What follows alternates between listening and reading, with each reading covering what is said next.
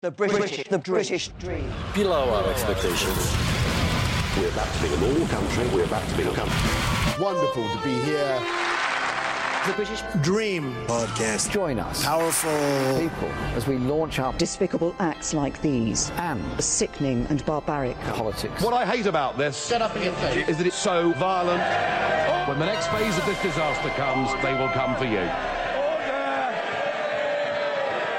Hello and welcome to The British Dream, Vice's politics podcast. My name is Simon Childs, Home Affairs Editor at Vice.com. This year we're going to give this whole podcast thing a bit of a shake-up. We'll have more panels in Wetherspoons, but now we're also going to take a look at political speeches and have conversations with clever people we want to chat to. People we think have something important or just interesting to say about politics. The British Dream will be coming out every 2 weeks, so subscribe and send it to the group chat. Today on the pod, I'll be chatting to Richard Power Said. Richard is an author and commentator. He's recently published a book about some upstart Labour leader who stumbled upon a new way of doing politics that inspired a generation of young people. No, not Jeremy Corbyn. Richard's book is called 1997, The Future That Never Happened. He thinks that 97 was a pivotal year for UK politics. And he reckons the politics now is suffering from some kind of hangover from back then. And maybe he's got a point. An official fucking thing pop on their letterbox. Try to calm down. It's from the fucking Prime Minister. It's from the Prime Minister. And behave like an adult. What do you remember about 1997? I was a child. I was 9 years old, and people often think like, God, why the hell are you writing a book about something you don't even remember properly? But the whole point was that I do remember quite a lot, but I remember it in this really sort of superficial way. And writing this book was about understanding these things properly. Mm-hmm. So I knew that Princess Diana had died at the end of that extraordinary summer, but was it really true that her death had sparked this great modernisation of the monarchy, and that the monarchy had become kind of more demotic and more humane? And I knew that Tony Blair had been this extraordinary figure of hope for so many people, and of course I knew that he had stopped being so. But to what extent had there been something legitimate and understandable about how incredibly optimistic people were about him and about Gordon Brown? Because one of my probably my earliest political memory is being 7 years old at school and voting in a mock election. Oh, yeah. And I voted for the Labour Party. Yeah. And I was pleased because then my team won. Your team won. Yeah, exactly. But I think that's how most people think about politics most of the time. Yeah. But I just kind of remember this sense, looking back, it's like even at 7 years old, I was kind of aware that there was this vibe that this guy was a great guy, Tony Blair, he's going to change things. Obviously not in a deep way at all. And then, I think the story of 1997 and then what happened afterwards is kind of the story of, it kind of sets the tone for a lot of politics now. We're still in the shadow of those people. I mean, that's why Tony Blair... That's why people care about Tony Blair and what he says so much. I mean, everyone says, "Oh, he shouldn't talk anymore. We don't care what he says." But the fact that it elicits so much anger shows that people care very, very deeply. I don't think it's ridiculous to say that until very recently, at least, you couldn't have named many significant political figures who carried anything like the weight of Blair. He understood himself. He understands himself as a man of history, and he kind of represented himself in our culture in that way. And he therefore became, I'd say definitely as dominant a figure as Margaret Thatcher, and in some ways had just as much impact as she had. That's a very controversial point. Yeah. People say, "Oh, he just continued the things that she did." By continuing something, by reinforcing it, you make it so much more powerful, so much more strong than it would otherwise have been. You're dressed like an Afghan clown fucking at 5 a.m, off your fucking head on acid. So 97 was this moment of extraordinary hope. Britain was going to become this cosmopolitan, free, fair society, a young country. And New Labour and Tony Blair were not the only element of that by any means, but they were the kind of key bit right in the middle. They were the fulcrum around which the Spice Girls and their new mainstreamed commercial commercialized feminism, or the Stephen Lawrence campaign and its the hope that it was going to finally bring like radical anti-racist ideas into the mainstream, and that it was going to profoundly change this kind of old post-imperial society. Britpop was this incredibly exciting cultural movement that was all about getting ordinary people's voices out there kind of to number one, and it had been something cool and something like fun for young people for most of the 90s. Now finally it was completely pervasive. And all of this was happening in 97, and New Labour were in the middle of it, but they weren't the only element of it. But whether it was New Labour or indeed those kind of exciting things that were happening around them, there was something reactionary in all of that. And sometimes you can say, oh, that was the fault of the kind of the key people involved, the famous people, and sometimes you can say, no, it was reactionary because of the way it was treated in our culture. But either way, it didn't have the progressive egalitarian impact that it was supposed to have. It didn't make our country freer and fairer.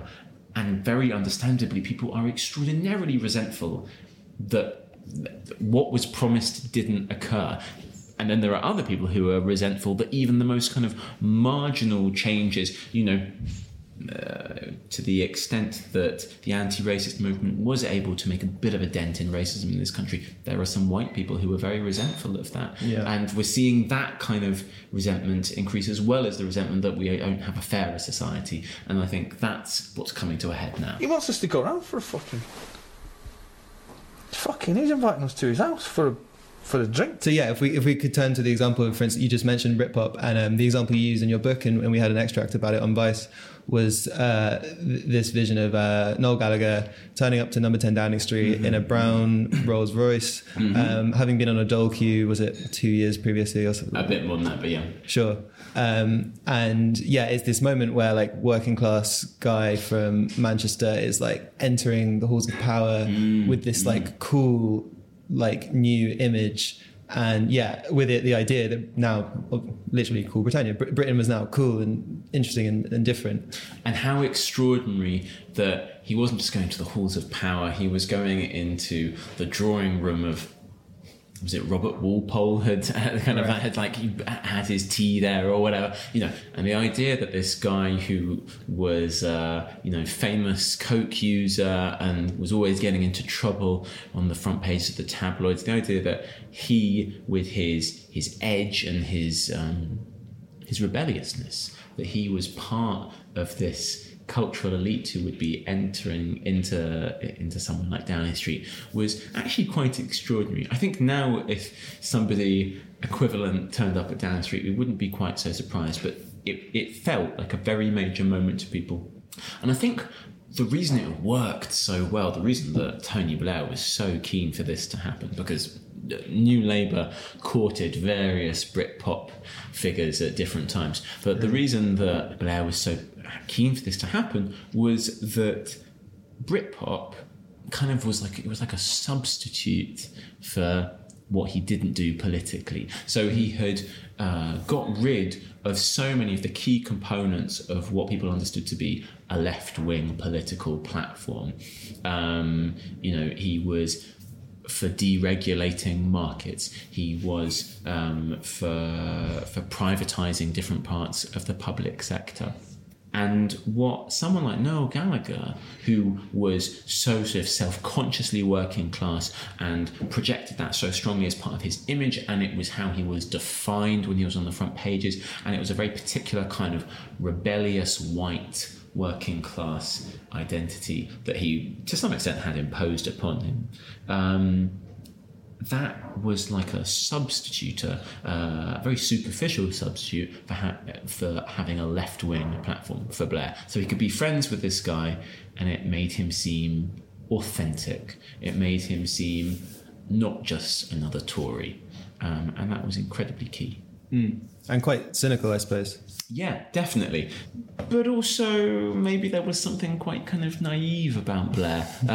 There's a nice story about how he was at the Q Magazine Awards, and he'd given this slightly embarrassing speech where he talked about how much he loved the Smiths. I think he was just being kind of led down the stairs at the Park Lane Hotel or the Dorchester or wherever it was, with the ceremony still going on. But he was kind of being led down the stairs by the editor or the founder of Q Magazine, who was an old friend of his, of course, and they'd been in a band together.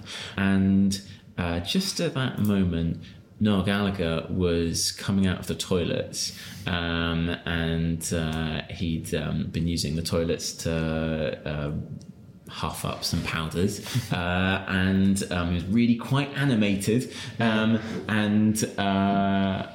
he bumps into Tony Blair on the stairs, and he just like hugs him and he says, "Tony Blair, oh my God, I can't believe it's you." And Tony Blair is astonished and really excited by the idea that this cool young guy is interested in him, and he turns to the editor of Q and he goes, "It's Noel Gallagher."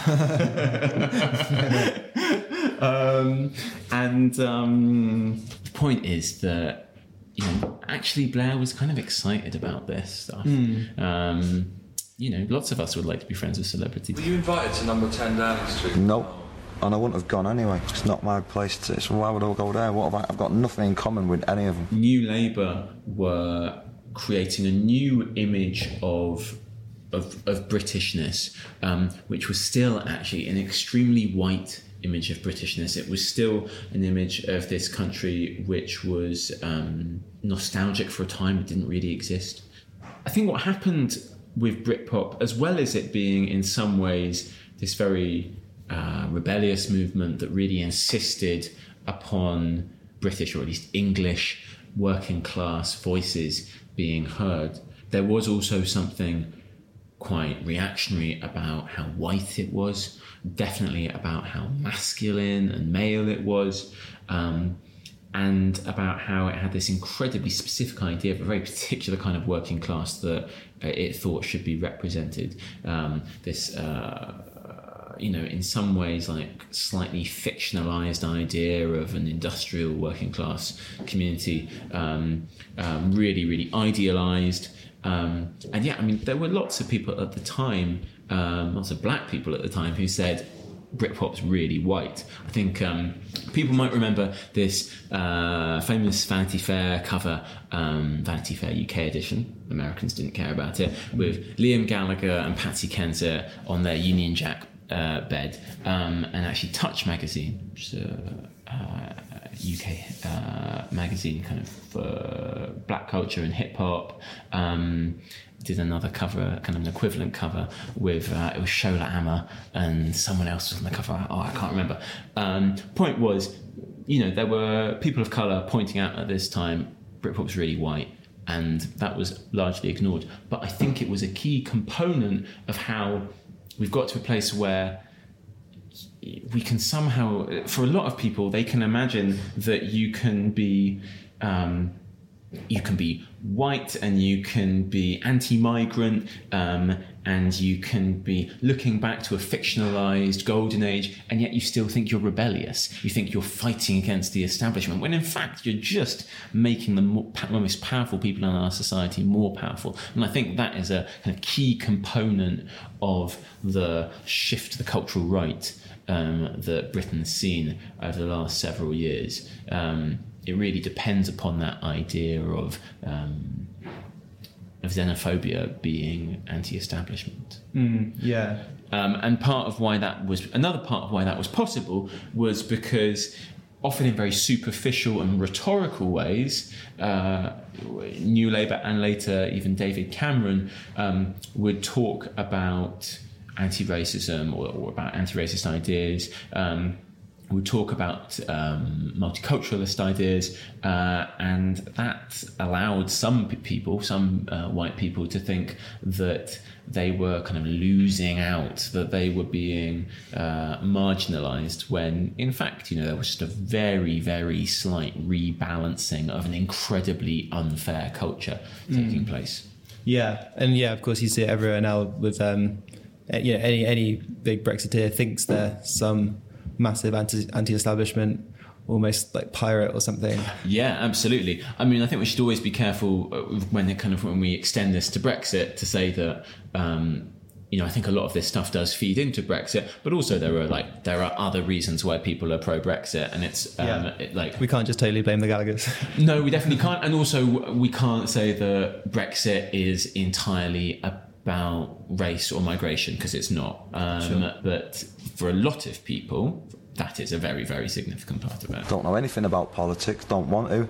Looks like a shit house anyway, so why go there? Another part of the bit that I found really fascinating was about Stephen Lawrence, him being murdered, and then the subsequent inquiry. And you get this weird moment, which, as you talk about the kind of half memory of this time when us and a lot of people listening to this were very young, of like, wait, there was this weird moment where the Daily Mail was batting for a murdered black guy and his family against the police. And then you're like, wait, is the Daily Mail really good? but as you explain, it's not quite like that. No, and the key point is they weren't batting for his campaign against the police, because what the Daily Mail under Paul Dacre did was to completely twist around the story of Stephen Lawrence's murder and the subsequent failed police investigation, whereas Doreen Lawrence, Stephen's mother, and his family and the campaign around her very strongly said the police have failed in many, many ways. They failed in ways that they wouldn't have failed in this investigation. They've been lazy and incompetent and rude and aggressive, and they wouldn't have done that if he was white. And there's lots of evidence to show that they didn't do that when white people get murdered. It didn't seem like there was going to be that inquiry. It seemed like this was going to be completely, the police's failures were going to be completely ignored. And the Daily Mail, and you can kind of say to their credit, or at least they did do a good thing, which was they publicly said, this is February 1997, they publicly accused the 5 white men, none of whom had been found guilty, of being murderers. And in this huge front page, there the 5 white men's faces, massive headline, murderers. And it was an incredible act of journalism. But the point was that they were completely ignoring and indeed silencing what was perhaps the main point of Doreen Lawrence and the Stephen Lawrence campaign, which was that it was police failures that had contributed to these murderers getting away with it. And the Mail instead turned it into a story of a white working class community being terrified by a gang of marijuana smoking unemployed youths and therefore not telling the police anything. Complete rubbish. Dozens and dozens of neighbours and people in that community, white people, had gone to the police and tried to give them information. It hadn't been very useful information. Some of it had just been hearsay and rumours, but the point is they'd gone. They'd put themselves on the line.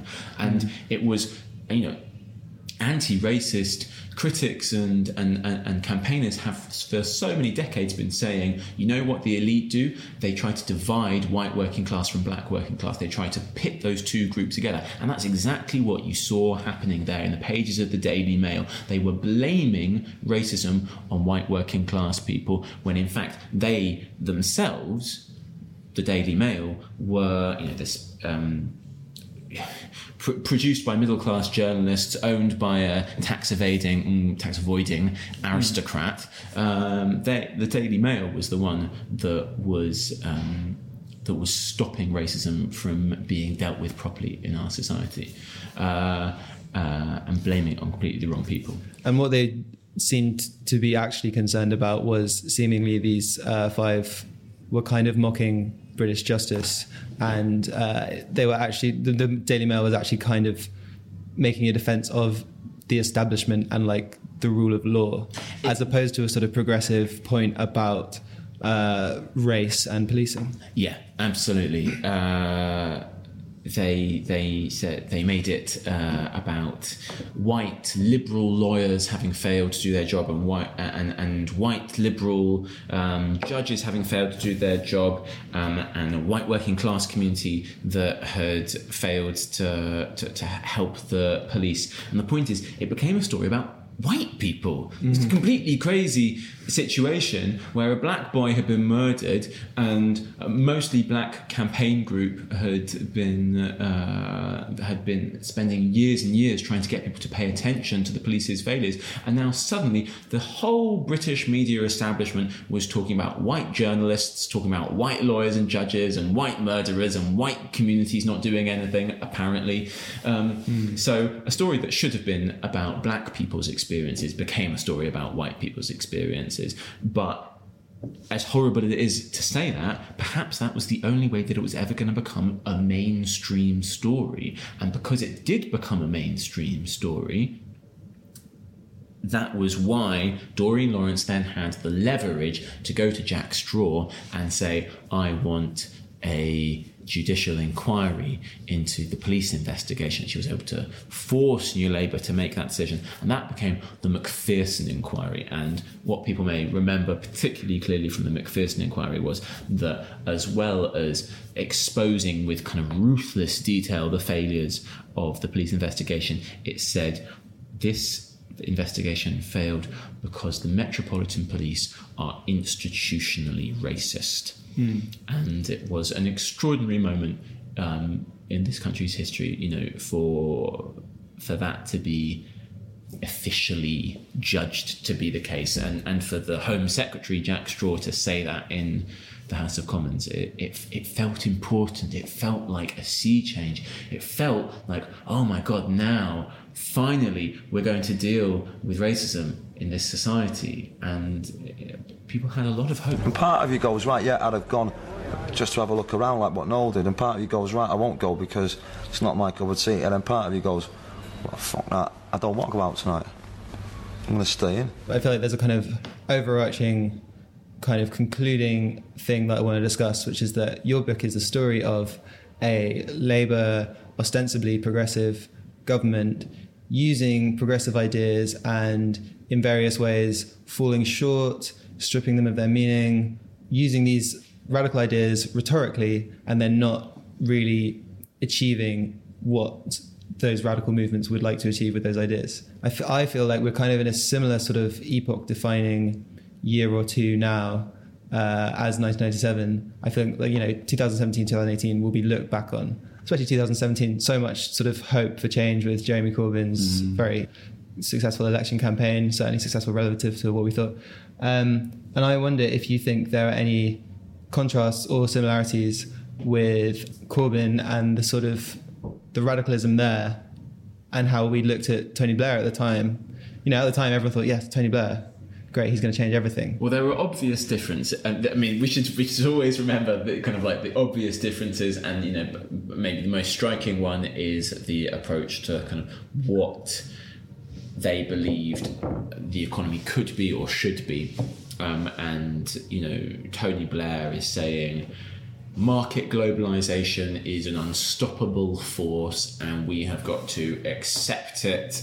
Absolutely, we must open ourselves up to this, and that means absolutely accepting deregulation. It means of markets. It means accepting the privatization of significant chunks of the state, and it also meant, and this is a little bit more kind of complex, but it also meant not necessarily accepting austerity economics, but it meant never really making the argument for an enlarged public sector. It meant doing it by stealth, and it meant never really making the argument for taxes. It meant doing it by stealth.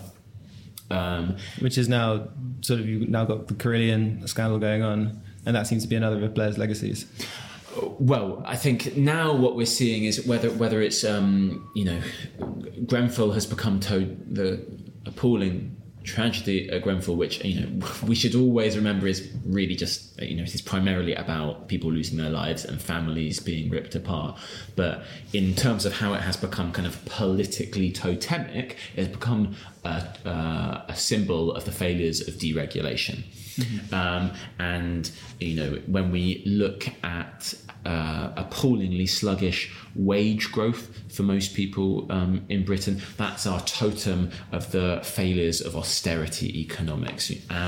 And now with Carillion, I think what we've got is our totem of the failures of privatisation. And those, deregulation, austerity and privatisation, that's the three pillars of neoliberalism. They've all come crashing down. So that's the big difference between Blair and Corbyn, is that Blair was broadly accepting of those and Corbyn wasn't. But you're right, he's right, that there are kinds of similarities.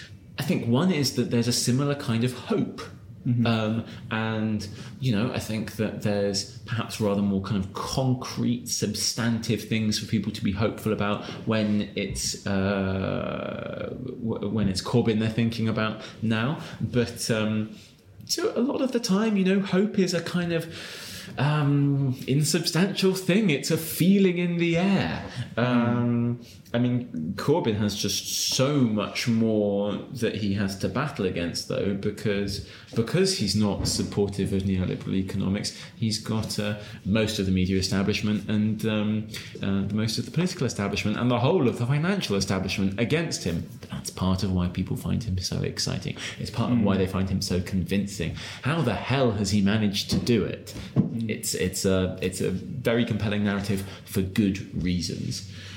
Another thing which is quite similar between them in a way is the kind of like huge arguments happening within the Labour Party and the kind of battles for control of the party machinery that are taking place. All of this stuff about should MPs go up for automatic reselection and who has control of the National Executive Committee.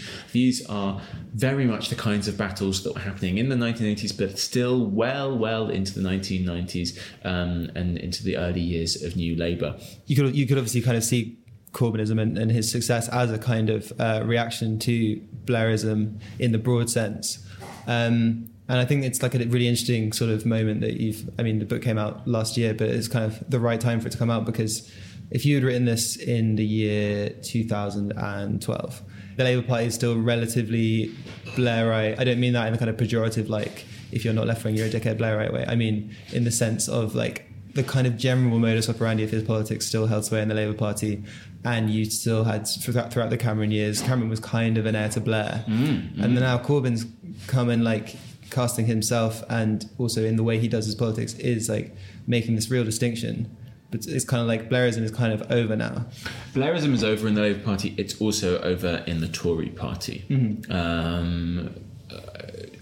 Whereas, David Cameron and George Osborne didn't want to be thought of, at least within their party, as being the heirs to Blair. They were embarrassed about having, I think that was a quote from one of them, wasn't it? And they were very embarrassed about it.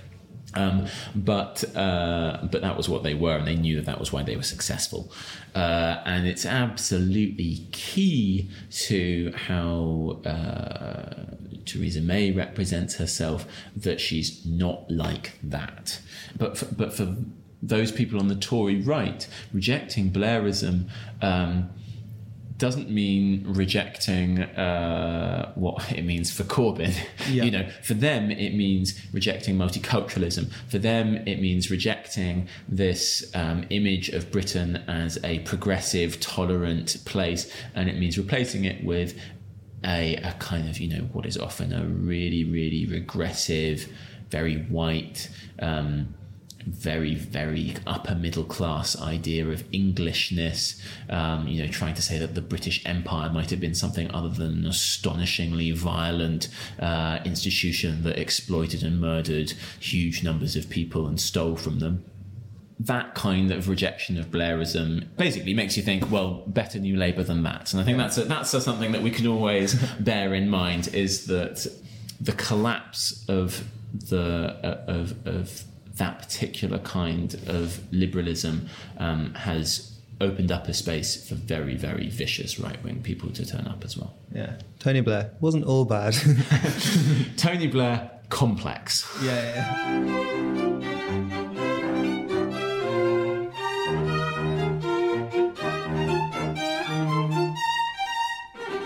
Thanks to Richard Power Said, and 1997 and the Future That Never Happened is out now on Zed Books. Check out Richard's writing and what he's up to online. He's at Power Said on Twitter. The British Dream was produced by Sam Bonham at Rethink Audio. In a couple of weeks' time, we'll be ripping apart one of Corbyn's key policy speeches. What is Labour's foreign policy anyway? It's a thing, or at least we're going to make it a thing. Until then, keep the dream alive.